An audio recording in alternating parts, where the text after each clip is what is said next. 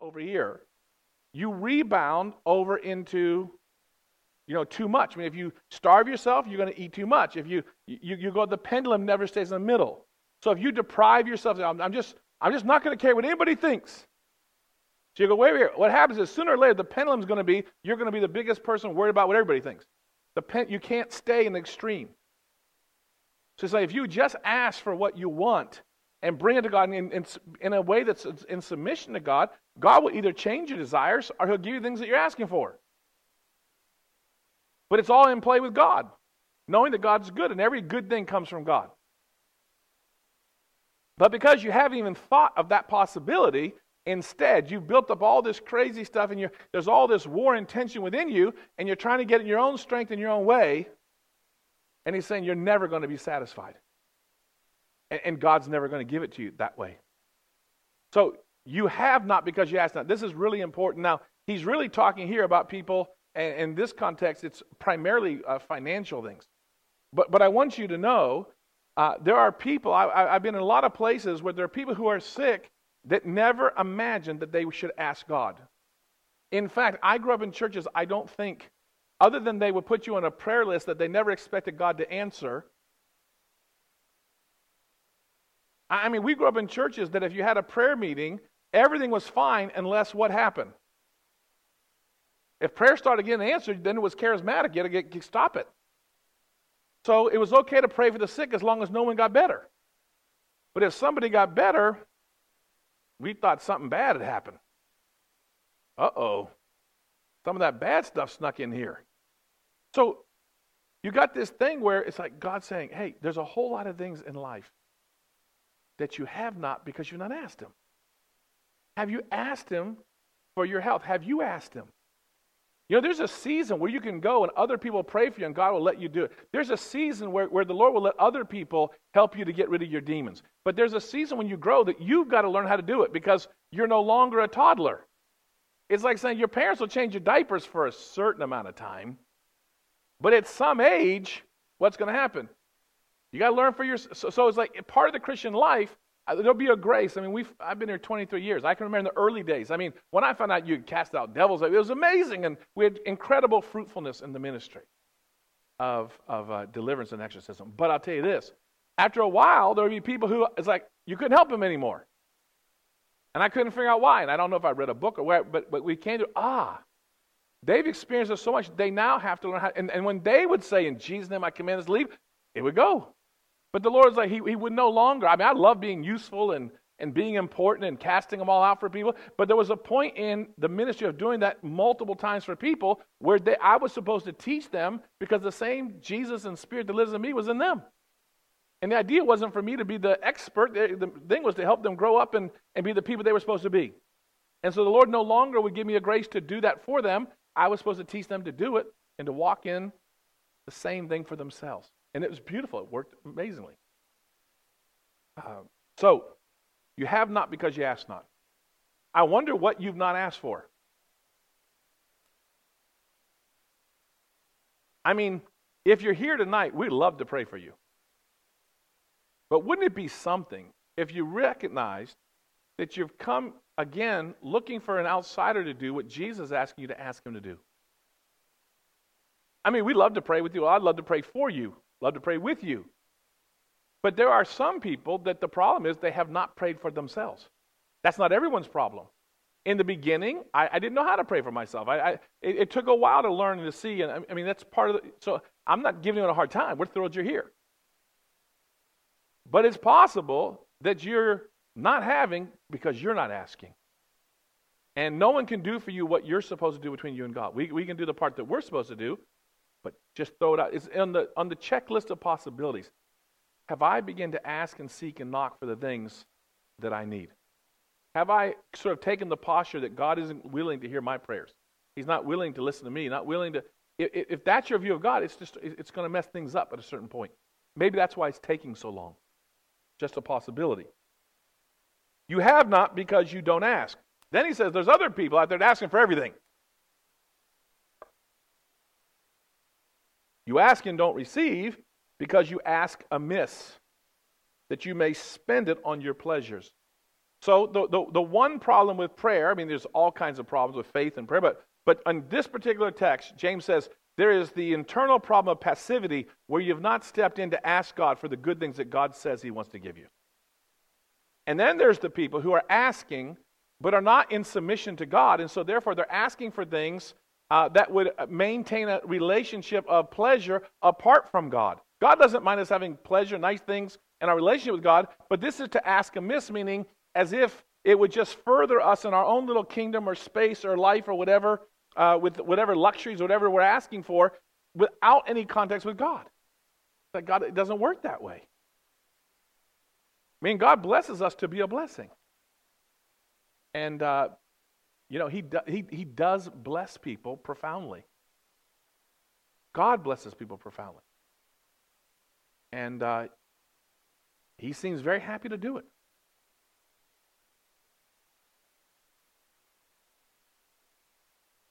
You ask and don't receive because you ask amiss. I mean, you're asking out of sorts, out of context of the basic surrender to Jesus Christ and to his lordship. And if you were asking for the things you're asking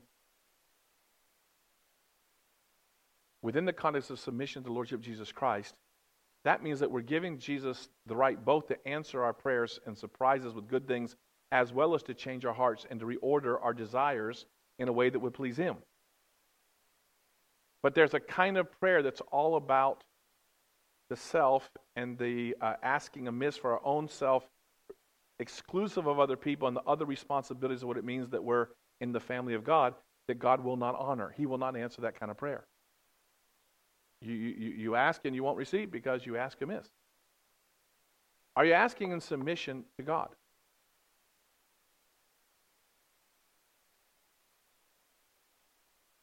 I assume if it's physical things, of course you are, but this is talking bigger than that. And primarily here, he's talking about the covetousness and the physical things, the material things that people are asking for. So then he says, adulterous and adulterers, or adulterers and adulteresses, do you not know that friendship with the world is enmity with God? Meaning, I was trying to think how to explain this, and I think it's almost like saying, and I'm not against country clubs. I wish I had the money for a nice country club. I mean, country clubs can be very nice. I like to play golf. I like it when people clean my golf shoes and the clubs. I mean, I don't know if you've ever been to a country club, but if you get a good one, it's got really good lunches, really nice golf courses that aren't crowded and crummy like the ones that me and my friends play at. So it's as if the people and their lust and all their covetousness and all their cheating and all the stuff that they're doing in the book of James, they're doing that because they just want more and more stuff for themselves, and they're not at all interested in anybody else. It's as if they want to have the super expensive stuff, even if other people are starving. It's like the tax collectors who basically sold out all the people around them and then ripped them off so they could have more and more when the people, their own families and neighbors, were experiencing incredible poverty and difficulty just to eat, and they were taking more and more and building bigger houses. So there's a context of that. He says, you're looking for, you want to fit in with a bunch of people who hate God. It's like you're having an affair with the devil. That's kind of what he's saying. That the way that you've gotten off the track with the world, he describes it as it does in the Old Testament many times, as if we're having an affair, and he calls it adulterers and adulteresses. Don't you know that friendship, to really embrace... Now, when he says the world in this context, the world means all those things of the world and its systems that are antagonistic to God. Not everything in the world is, and that's not the way that this world is being used in such a way to refer to those parts of the world that are antagonism to the things of God. Don't you know that to embrace those things is in fact to make you an enemy of God? Whoever therefore wants to be a friend of the world makes himself an enemy of God. I can assure you, none of us can afford to make ourselves enemies with God. I can assure you I can't. I'm sure you can't as well.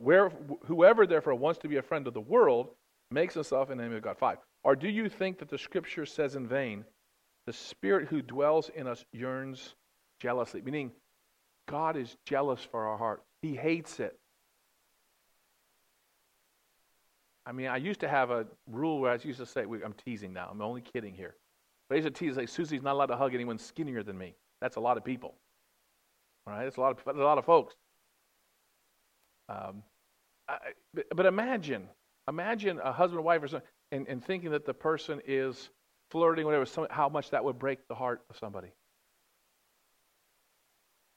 And don't you know that Spirit, the Holy Spirit within you, yearns jealously for all of you. God's given and committed himself completely to you in Jesus, that he died for you, and it breaks his heart to think that you would be, or I would be, so fickle as to run after the approval and the system of this world in the very areas of which they're antagonistic to the ways and teachings of Jesus Christ.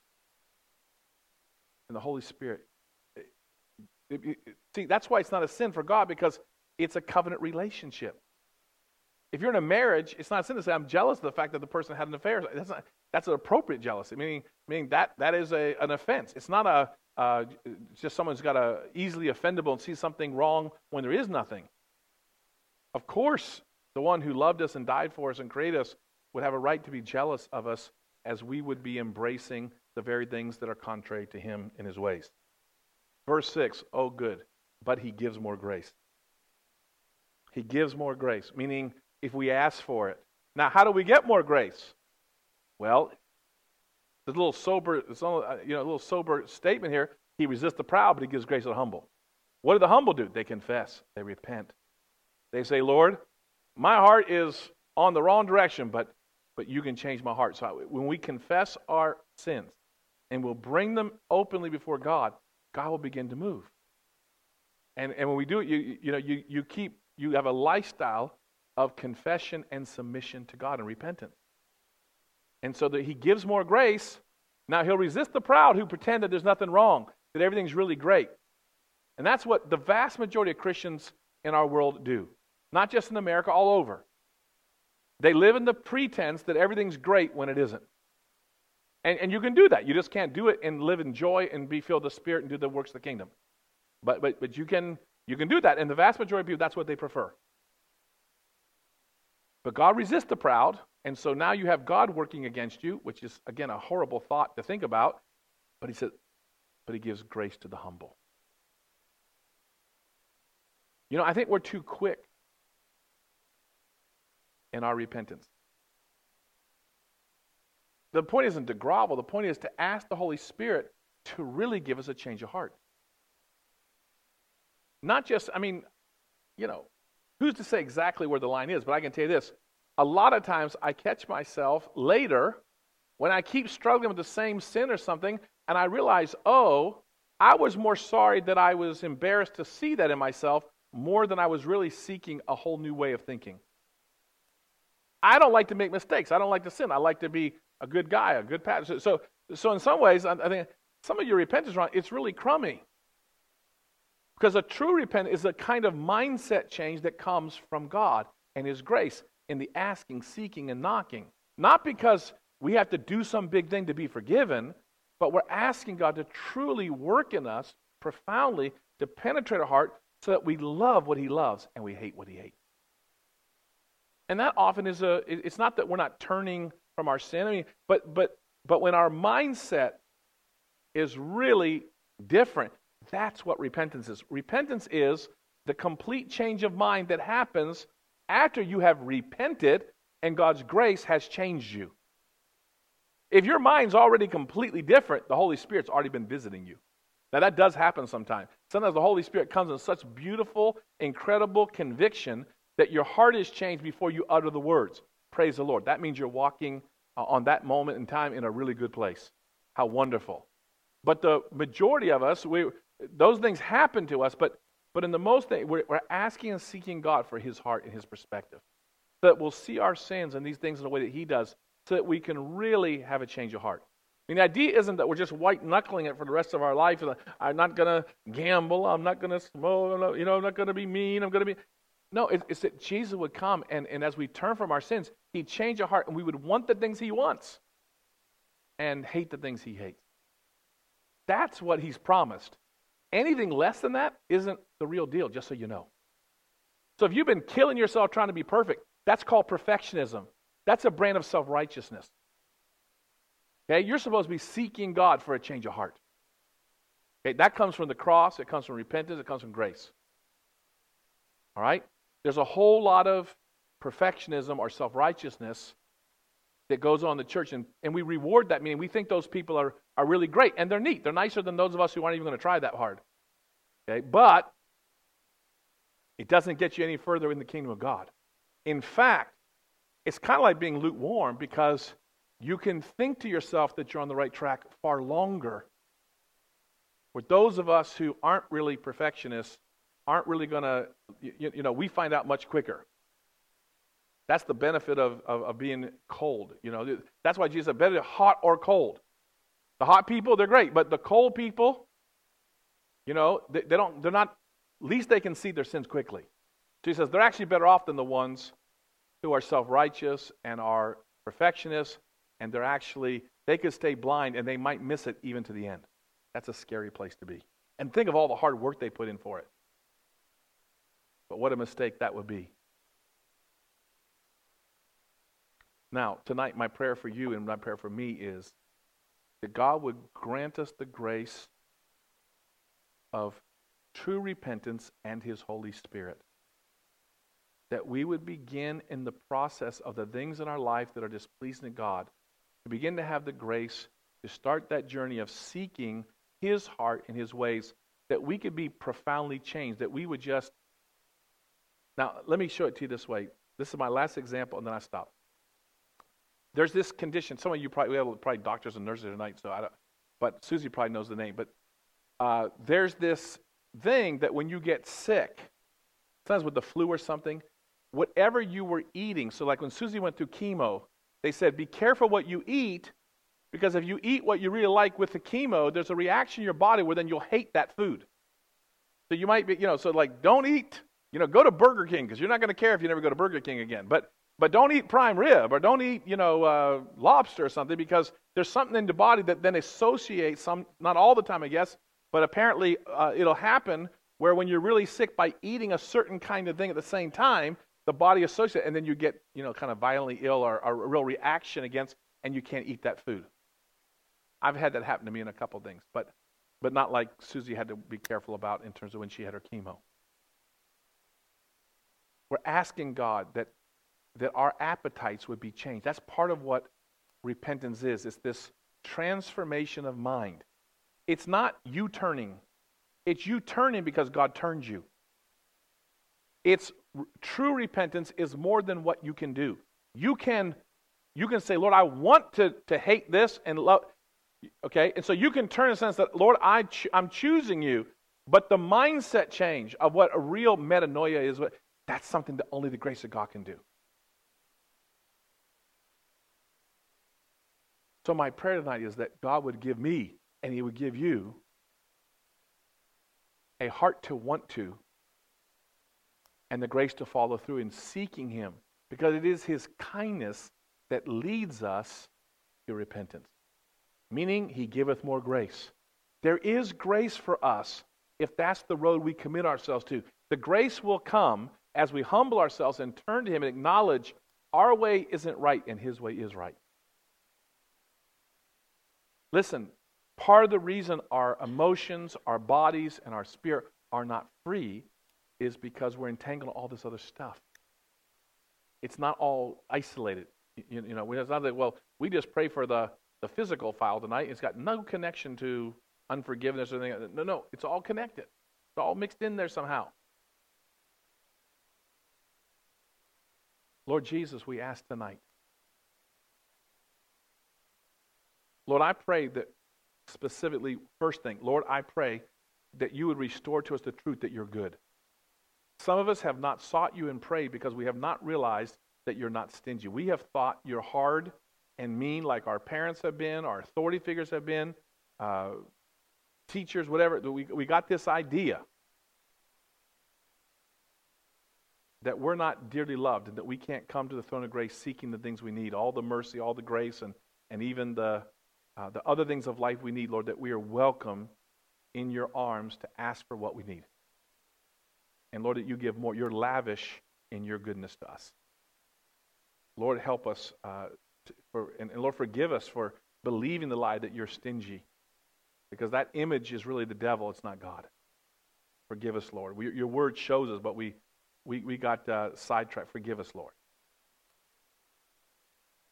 Now, Lord, I pray that you would release us to ask, knowing that if we come in with a heart of submission, we can ask, and you will either give us what we ask or you'll change our hearts. Help us to be full speed and not tentative and passive. Lord, show us that the things that we're asking when we're asking amiss, that we're really asking from a place outside of your will, purposes, or the care of the same. Lord, it's just really self-kingdom, self-stuff. Show us, Lord, the difference. And it's not always clear. So we're trusting as we ask these things that you're going to show us, and we thank you for that. And Lord, we just pray that you would purify and cleanse those things. And Lord, that you would rip them up, Lord. Give us a severe mercy, Lord. Do whatever it takes. We don't want to take 20 years in this thing. We pray that you'd clean the house of our hearts and our minds and our wills and emotions as quickly as you can. Lord, turn up the fire. Don't take away those things that are purifying us. Increase the fire so that we would find peace and rest only in you and in your ways, according to your word. Lord, we ask, this world it's passing, Lord. Time is passing. Forgive us for not being wholehearted in the past. Now, Lord, we pray, having heard your word, knowing your goodness tonight, Lord, that as we pray together, that your Spirit would fall here, that you would manifest your good things, Lord, to your honor and glory. We thank you for the opportunity to serve you and to be part of your kingdom purposes and to serve your precious sons and daughters. What an honor it is for us, Lord. We thank you for it. It's not a little thing that you entrust people into our hearts and into our prayers and minds, Lord. So thank you. We praise you. We worship you. But Lord, we know we can't do anything that's worth doing apart from you. So we invite you to come even more, even more. In the most wonderful and precious name of Jesus, we commit this time of prayer now. And in the name of the Father, the Son, and the Holy Spirit. Amen.